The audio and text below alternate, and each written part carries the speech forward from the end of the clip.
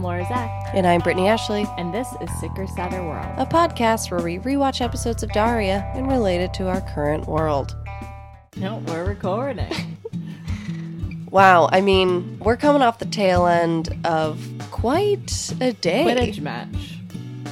Sure. Quite a Quidditch match. You know, I'm really going to have to watch these movies to understand what's going on. I do like how the one part of the Forbidden Journey ride that you liked was the sports game. Well, yeah, I enjoyed that. But listen, I can't stress enough. If anyone's been on the Harry Potter ride, the Forbidden Journey is what it's called? Yes, at Universal Studios, Harry Potter World. So you get into this little tiny contraption that then takes you on this journey. And the first thing that you see is this like neon green portal. And it kind of reminds you of something that you do to like get through like space and time. And then you're in Hogwarts. And then at the very end, you go back through that same portal. But it's like, if we're already in Hogwarts, like, why did we go through a portal? I guess I didn't really understand the portal part. I can't stop thinking about it. I have some theories.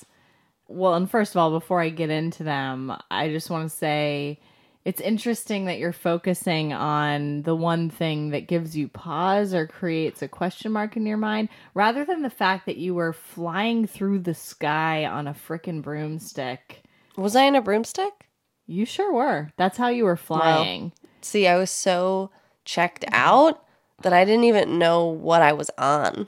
Okay, I have three theories about what that portal could have been. Okay. One, in the books, there's something, I believe it's called a port key, or some sort of key where it's like you hold a physical object and it's what allows the characters to rapidly travel through time and space from one place to another place. And I can't remember exactly where the first place we land is when you go through the portal. The ride started inside of Hogwarts, and I feel like it starts out on the broomstick. So it could have been like a port key from inside the building to outside the building on the broom. Second theory is it could be a portal through time because the era of Harry Potter was not in the present now. It wasn't in 2018. It was like 12 years ago would have been when he started. So it could be a portal through time to go back in history. Or option 3, it could be the theme park being self-aware and being like, we're just a theme park. You're about to motherfucking go to the real Hogwarts. You know what I'm saying? You've thought about this. Oh. I have. You fucking bitch. I have 3 written down. You knew I was going to talk about it. Of course I did. I was like, here we are in this magical land. Brittany is going to find some way to be curmudgeonly about this. And she's going to focus on the portal. I knew as soon as you made an Instagram story about it that it was showing up on the cast. So, of course, I was going to do my... Wow. Also, it's not that hard when, like... I mean, given that you haven't read them or watched the movies, like, I could have made up anything. You know what I mean? Like, I could have been like, oh, that's just the portal from book 4 when they go to the, Snapper-Do. You know, you could have done that, but I can always tell when someone's lying. Yeah, probably me especially. I don't know if you could, actually. I'll test that sometimes. We'll do 2 lies and a truth, or 2 truths and a lie. Okay. Well, it'll be fun for everyone. But we had a great time. It was a delightful trip. You, if you follow any of us or our friends on social media, you definitely saw the same picture 12 times in the last 24 hours. Also, we went on the Jurassic Park ride. I had a lot of favorite moments from the day, but one of my favorite moments was when we were on the boat at Jurassic Park and doors opened up onto the like idyllic pre-dinosaurs breaking out, like peaceful scene. Like the act 1. Yeah, and the theme song, the Jurassic Park theme song starts playing, and like 6 people in the boat start singing, Doggy Laura, Doggy Laura. It filled me with such joy. And also the dinosaurs, the animatronic dinosaurs always remind me of my dogs anyway, so... I was curious if someone, you know how like the dinosaurs would like spit water out of their mouths. I was just waiting for one of us to be like laughing really hard and that water just goes straight into one of our mouths. That'd be intimate. That would be disgusting. Yeah. Because it's definitely just recycled from the like same water of the river. Yeah. I mean, when they did that in the studio tour, when they did that demonstration of what like a flood would look like, they said it was what, like 10,000 gallons of water. It's like, hello, that's why we're in a drought.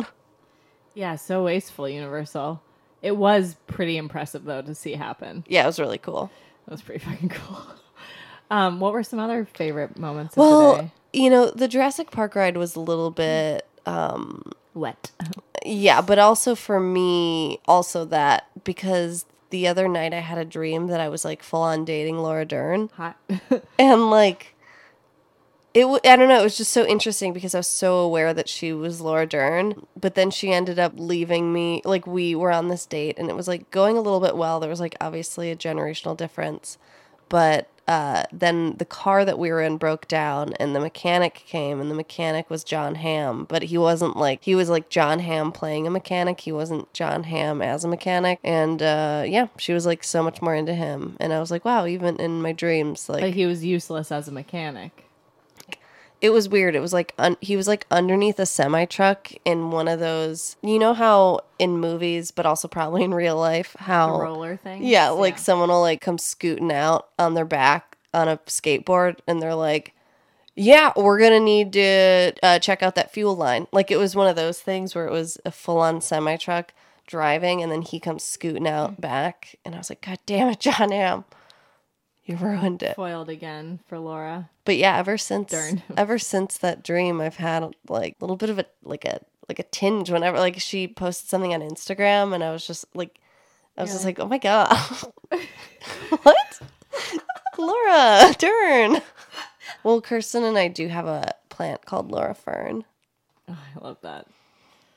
I think it's dead, and it's also a I was succulent. Say, did you more like tenderly water it this morning?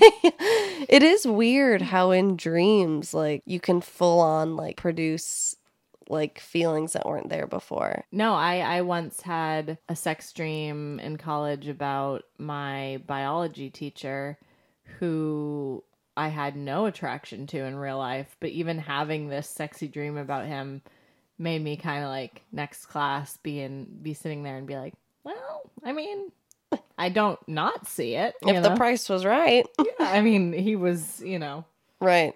He had a really nice manner about him. He was like a very gentle lover in the dream. Sure. And it's almost like you carry that dream with you as if it's something that has happened. And so it's almost like he would be somewhat aware that you like had this like history with him in this other timeline. But also I've been in the receiving end of the negative side to that where like I had a roommate in college who would get mad at me for things I did to her in her dreams and would like be actively angry for at least half a day. Hey, it's tough. My first girlfriend, the one who I cord pulled after we broke up, she said that for the next like 3 months she had nightmares about me every night and that she had to get a dream catcher. And like it didn't work obviously, but like she just had nightmares about me every single night that like we were still together and then she'd wake up and we weren't together. Speaking of nightmares, I wasn't into the Transformers ride, but I hear you were because you flirted a little bit with Optimus Prime. When he was like, you saved the planet, he was so looking at me. I mean, I think he was generally casting his robot pupils across No, and like also when he was about to like get killed by Megatron, it was so intimate. No, it was all for me, and I honestly know it, and I felt it, and that gust of wind like wasn't the only like major gust I was feeling. So between Laura Dern and... It was a very heavily charged trip. Between the two of them, Optimus Prime, Laura Dern. Fuck. Yeah, I mean, I think because Optimus Prime identifies as male. Do they, though? Yeah, I guess. Yeah, you're right again. God damn it. You really... I'm really on it tonight. Yeah, I hate to call it for what it is, but yeah. Listen, if you want to tell us after the jump, is that what they say? Like, after the jump, after a quick break, yeah, we'll find out. We're going to decide after the quick break. Okay, how about I answer for you? Okay. You want a robot Laura Dern. Okay. A robo El Dern. Optimus Dern. Optimus. I don't know. I don't got it. Laura Dernius. Laurius Dern. Okay. After this quick break. La la la la la. La la la la la. This is my style. Got to get out, or I might fall. Excuse me. Excuse me. I've got to be direct. If I'm wrong, please correct. You're standing on my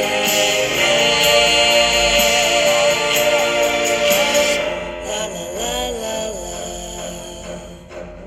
la la la la la. Season 4, episode 5, the F word. Feminism. Are they toying with us, and is this an allusion to the L word?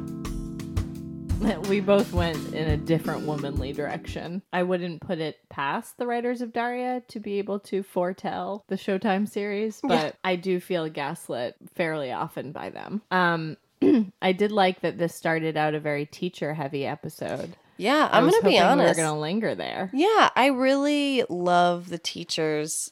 The way that this show writes their adults is very funny. And the way that they write their teachers is incredibly funny because the teachers are all so different and they all have such clear motives. And the way that they interact with each other is just always so very fun. And Mr. O'Neill is certainly one of my faves. Oh, yeah. He definitely feels like the lesbian on staff. Yeah.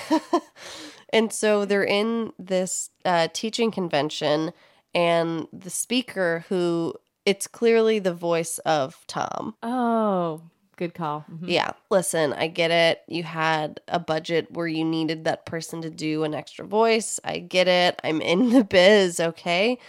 And so this speaker is talking about how failure actually will help you grow. I mean, obviously when you succeed, you learn things, but when you fail, that's really when you learn what you can do differently, what you enjoy, He calls it a signpost on the path to success. Failure is a signpost.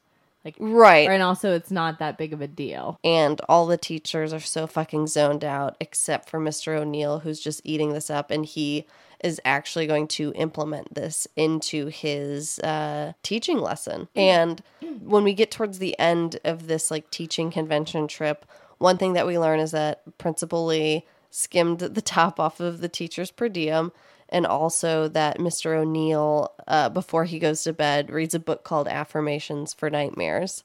And I didn't understand why him and Miss Barch weren't in the same room until she knocked on the door in the middle of the night, and he was like, we need to be discreet, which is weird to me because I thought that they weren't discreet at all. They've made out in public many times and shown their affection for each other plenty of times in public, no?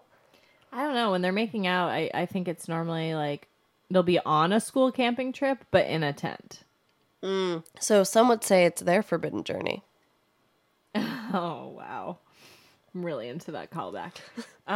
Yeah, and she wants to go into the broom closet or some sort of the supplies janitor's closet situation. And bone. And so they do, because Miss Barch, little baby, always gets her way. Yeah, she's going to top that bottom. I mean, she's either a top or a very power bottom. I could see her, bossy bottoming him. No, I see a power top. I see her, literally fucking him. Yeah, maybe, some bend over boyfriend stuff. Yeah. Yeah. Yeah. Which is the name of a book. The Bend and Snap O'Neill. That's what we call it. Did you just make that up? I certainly did. It's a mixture of Legally Blonde and also Mr. O'Neill. So then back in his class, he decides to start implementing failure as a tool, and he assigns the class to pursue something that the students know they'll fail at in order to experience how failure is not a big deal and a necessary part of making your way towards success. And the things that the students start choosing were a little bit surprising to me. Like, I thought that people were going to start picking stuff from scratch that they just like felt like they might not be good at, but Right. instead they were just choosing things they Like already the know exact for opposite. sure. Yeah. Yeah, that they know for sure they already fail at. Yeah, I think that a much more worthwhile assignment would have been like, or something that you have secretly always kind of wanted to do. And so if you fail, that's okay. But if you succeed, then that's win-win too. And that's probably what the speaker intended. Oh, absolutely. Yeah. And so the way that he kind of internalized it was to have the students like try to fail, which doesn't teach them anything. I think the only person who actually took it the correct way was perhaps Jody, who actually wanted to succeed at the thing, but ultimately in a weird way knew that like she was going to fail. But also it had nothing to do with her ability whatsoever. It was kind of like this outside force of her parents. No, like she knew that her parents were going to make her do this anyways, so there was actually no harm in trying. But it would have been like an actual joyful success for her to not have to do all those things. Right. Her example was she always has to do like a million extracurriculars and volunteering over the summer, and she wanted to get her parents to let her just take the summer off. But other examples were like Brittany saying that she fails at not being popular. Kevin saying that he fails at not being great at football. Mac was going to teach Kevin the branches of government, and Daria was going to get Quinn grounded so that she can't go to the mall extravaganza, which I also believe that kind of aligns in the same camp as Jody's, because she actually wanted that to happen. And then Jane's was being conventional. And I think this is another moment where we see what Jane actually kind of wants, that she always couches in some sort of like outside force, like an assignment or like an audition or something like that, where you see that Jane probably wants to be a little more conventional than she actually is by hanging out with Daria. And like, you see just how much that upsets Daria, that she could be friends with someone who wants to like be in that world just a little more, at least like test the waters of being in that world. Do you agree? Yeah, I mean, I also we'll explain how it plays out, but I also felt like she could fully assimilate and be excellent at it. Mm-hmm. Excellent at being average. Yeah, she basically becomes basic Jane, which is funny because the term basic didn't exist yet in that context. So they just use conventional instead of basic. Or would it have made a little more sense for plain Jane? Oh, you are an artist of the everyday, Brittany Ashley. Whew. High on that and the bend 'em back O'Neill or whatever it was. The bend and snap O'Neill. Quinn is very excited for this mall extravaganza, which we never actually see what it is, but Daria's mission is we set. Can guess. Yeah, we can guess. Yeah. But Daria's mission is set on getting Quinn grounded so that she can't go. And so she's coming up with all these different reasons why the mall extravaganza is dangerous. And while she's coming up with this, that's when Jane comes out of the closet, literally, and is wearing this whole new outfit and like has her hair up in a high pony. And Daria's just like mortified that this is her best friend, her artist best friend that she has shared all this sarcastic wit with, is now Brittany. I wondered too if when Tom saw that, if it was like a really pivotal unseen beat change happened internal to him. Well, I think that, correct me if I'm saying? I don't know, correct me if I'm wrong, that when you look at Tom, he is very conventional. Whereas right. I feel like Tom was kind of like Track was obviously like the gateway into us seeing kind of like who else Jane could be if she wasn't Daria's best friend and didn't feel loyal to like being this person. But also like I feel like Tom in a way represents this conventionality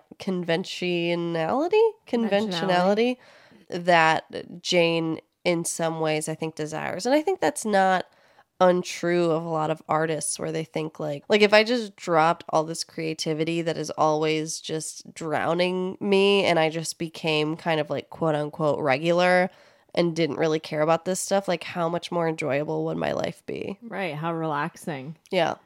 But it's interesting. This is the second time you've said that the reason she doesn't do it is because of her friendship with Daria. But it feels like it's also true to who she actually is, because she was this way before she met Daria. I think that Daria is a major force in it, and I think that we're skipping totally ahead, but when she's in that cheerleading tryout, which also gave me like Bring It On vibes of when Missy tries out, which is a whole other thing. But I feel like the first voice that she hears in her head is Daria making fun of her, and then I think the second voice that she hears in her head is like her trying to justify it to Daria. Integrity. Kind of, but also her trying to like justify it to Daria. I think that Jane does have like a really great grasp of who she is, but I feel like she feels guilt sometimes from Daria, and that guides her a little more than like the average person or the average cartoon character. But I agree with you. But I think the way that they set up just how perturbed Daria is by it, and how Daria and Jane, that's always such a conflict of like Jane moving at all away from like the comfort of their just tiny little bubble, that always is like the main conflict in those episodes. This one, Daria didn't freak out that much. Like she knew, I mean, I think she would have freaked out if the cheerleading tryout had gone differently. Oh, totally. I feel like Daria almost didn't even know that much about the cheerleading tryout. Yeah. Okay, so let's get there. I also loved that Jane called Tom, "Hey, Flyboy." Best part of my life. Wait, what does that even mean? I don't know. I couldn't tell if that was like Jane being this new her character, or if that's like how she'd act anyways. But she answered the door and she was like, "Hey, Flyboy." Oh, like, hey, like, boy, you're fly. Yeah. Okay, cool.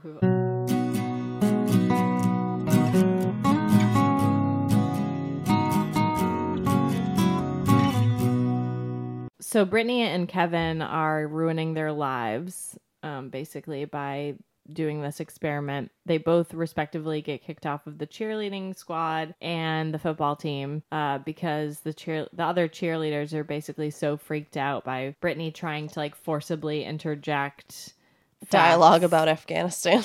Yeah, and they're like, "Stop telling us these creepy stories. You're bumming us out," and kick her off the team. Kevin purposefully messes up playing football, which again, I'm kind of over knowing about Kevin and his like, do I, don't I, with like his football destiny. Like, let's move on from this theme. Yeah, what is this? This Is Us? Like, let's move on from this narrative of like boy who doesn't know if he should play football or not. Like, it's clear that this they're both named Kevin. Oh, wow. It's clear that this Kevin and Daria doesn't even like see a different future for himself. So for him to even toy with the fact that like football isn't for him just doesn't feel believable. So I was curious, what's something that you've failed at that has taught you something that you probably wouldn't have learned had you succeeded or been mediocre? I mean, not a lot. Fuck you. No, that's not true. Being modest. Okay. Yeah, I've failed at being not butch.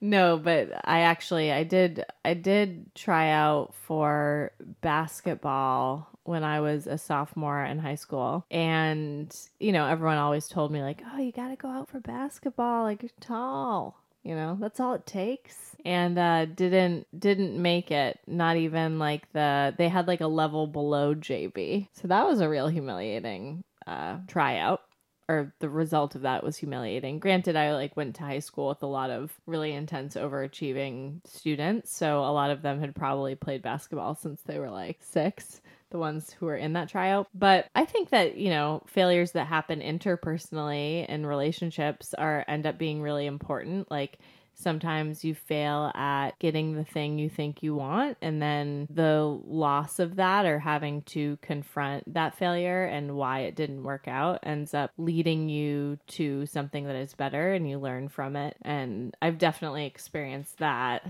romantically. Heartbreak is a real teacher. Heartbreak is an O'Neill. Yeah. Snap back O'Neill. Bend and snap. He's not a hat. How about you? Do you have a failure you're ready to share with us? No, I mean, I was just... Nope, literally never. Just was hoping you'd be vulnerable and share something of your life. No, I agree that I think I've certainly learned a lot from romantic relationships and friendships. I mean, when I was younger, I really took everything as if it was the end of the world.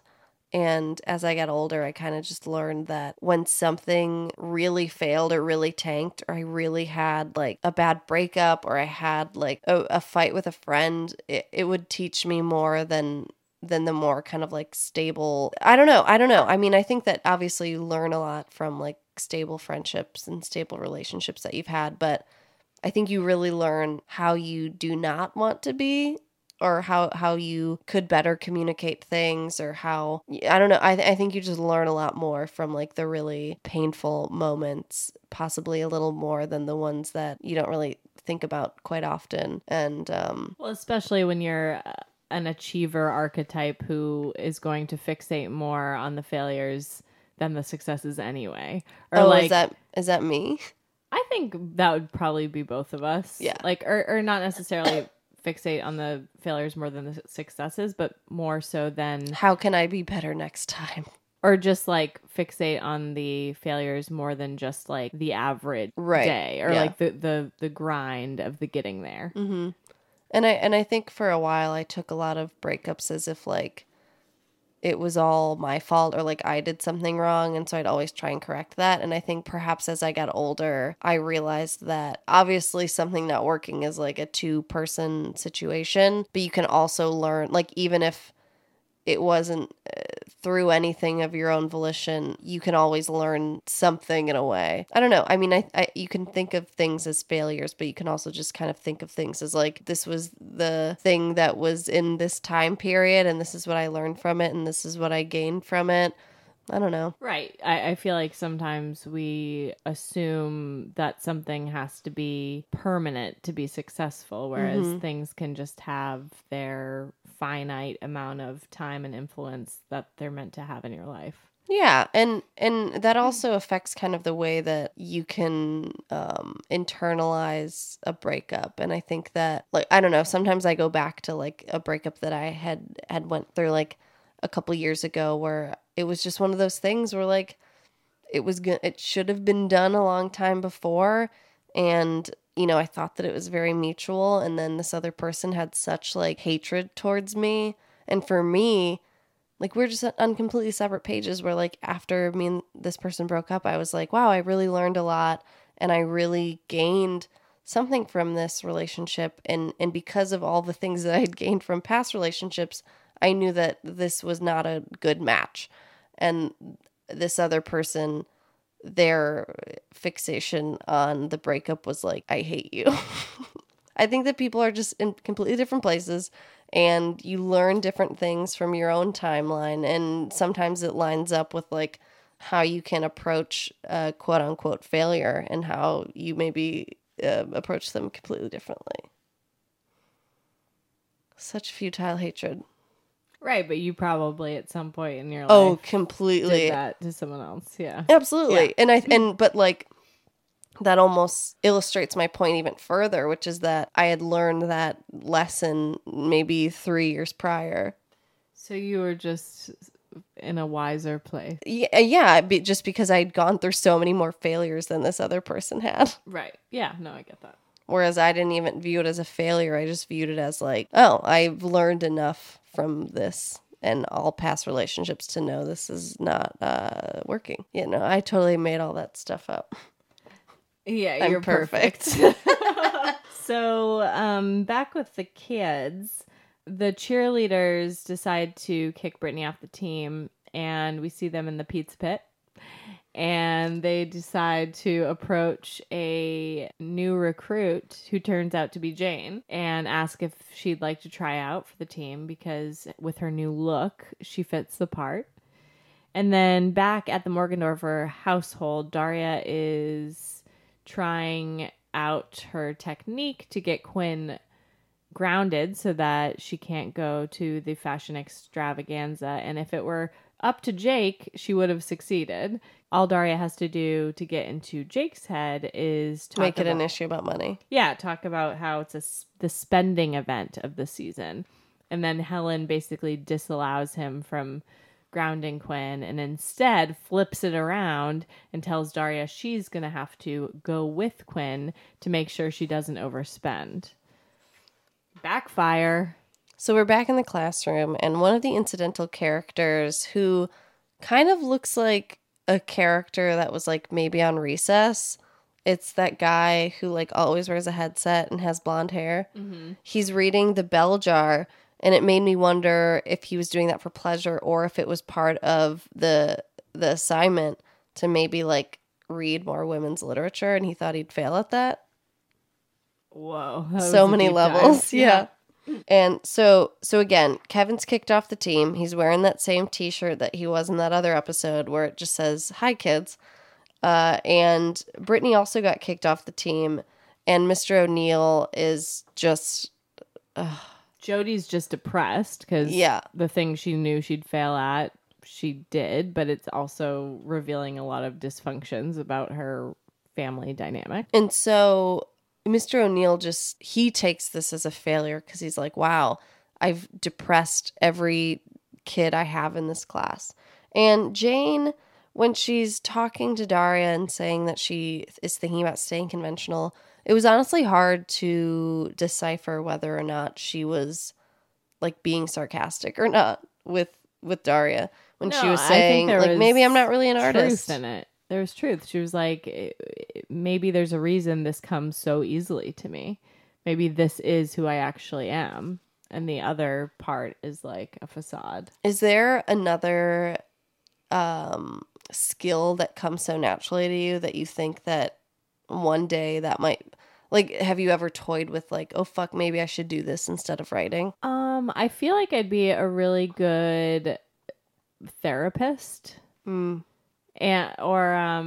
I also think sometimes about how like I'd be a really good mother, and it's interesting that, and not that I won't be, but certainly the path I've chosen career-wise or in certain ways has delayed that as being part of my particular journey, and there's absolutely no guarantee there's not for anyone, but I do feel like there's part of me that's just very like maternal and could just like get down with having a bunch of babies, and I'm like, oh, definitely not doing that right now. Yeah, you know, but that would be a very different life. Completely. Yeah. One thing that I was confused about, which I don't know if it was an oversight or what, but we see Kevin without his football uniform, but we don't see how Brittany would dress without her cheerleading uniform. And she's kicked off the team. Which I think means she may have less of a personal identity than Kevin even does. That might be true. Like, she might not even know what that would look like. So she doesn't have another outfit. That's true. And when Brittany and Kevin are at the pizza pit, which we've aptly named, regardless of if it's a mistake or not. Yeah. But Kevin and Brittany are both so conflicted with the idea that they probably can't date each other, but then they realize that they're both unpopular and that they can stay together. And Mac and Jody, for who knows what reason, decide that these poor creatures need their help. Or, who knows why they think they deserve their help. But they basically both decide to try to restore Brittany and Kevin's spaces on their teams. And so Mac talks to the football team and they agree to give Kevin one more shot. And then Jody goes to the cheerleading tryout to try to convince the cheerleaders, which is the tryout that Jane is at. I mean, it's possible that Brittany and Kevin would be even more insufferable if they didn't have the purpose that they were fulfilling. Yeah, I can see that. But Jane, she's at her big audition, tryout, sorry. But for her, it actually is kind of an audition because it's her trying to decide which facet of my personality is performance and which is authentic. And she has this nightmare. It's more of a daymare. It's a vision where she's picturing what would happen if she made the team, and she doesn't like it. Yeah, it's basically a vision of her future as basic plain Jane. But and so then she throws the audition. Well, I got it. You get She it. throws the tryout, and she just says like, cheer, cheer, yell, yell, yell. Which felt very Eliza Dushku, Missy, on Bring It On. But also it felt to me like it means that she is probably fucking phenomenal at cheering. Because she was withholding so much? Yeah, because it was because of that vision and not wanting to manifest that into truth that she purposefully made herself bad. Well, she definitely has endurance. We know that because of the running. She runs so often. So we know that she is athletic. Yeah, I mean, she maybe would have crushed it, and she's intelligent. She knows a good turn of phrase. She has a good voice. Yeah. But yeah, she decides that's not the future she wants. And so Mr. O'Neill is really losing it. He believes that he led his students into failure, and he's crying. And I believe that he believes he's possibly too sensitive to have led that exercise. And so Jane and Daria, they visit him at his home, and his apartment kind of looks like that of a retired gay costume designer. All I remember is the painting of a clown on the wall. There were a lot of masks. There was a lot of tea. There were a lot of like multicultural blankets and garb. Mm-hmm. It was a lot of like performative culturalism. That checks out for him.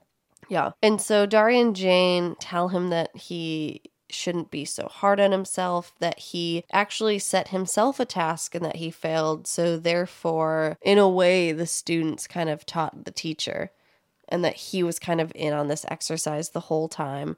And so he feels finally as like this is a huge weight off of his shoulders. And so to repay Daria, Mr. O'Neill monitors Quinn's spending habits, which was supposed to be Daria's task. Goes with her to the extravaganza, which also seems creepy and weird and maybe illegal, but all right, we'll roll with it. And Quinn tried to pass him off as her professional fashion consultant. And the whole thing is like much to Sandy's delight. Oh, she's loving Quinn squirm, yeah. But all in all, good up. I thought it was a really great theme of seeing like who these characters. I mean, Daria's wasn't like as deep as everyone else's, which isn't super surprising. But it was cool to kind of see the different facets of like who these people could be without this part of their identity that they're kind of couched in. I really wanted Jody to succeed though. That's the one that really made me upset, because it was like that was the only person who really wanted that. But from her parents' perspective, her failing at this means she'll succeed in the long run from all of the volunteering and internships she's going to do. That's true. Do you have anything else to say about failure in general? No, I try to keep it away from me. Just kidding. Yeah, I'm allergic. Thank you for listening to this episode of Sicker Sadder World. It's been a delight to have you here. You can find us on Twitter at Sicker Sadder. You can find us individually as people at Brit27Ash, at La Wa, or Laura Zach on Instagram. You can find us on Patreon, and we have some exciting news coming soon, but we can't tell you, because if we enough. tell you, we would fail. Yes. And like I said before, we're allergic.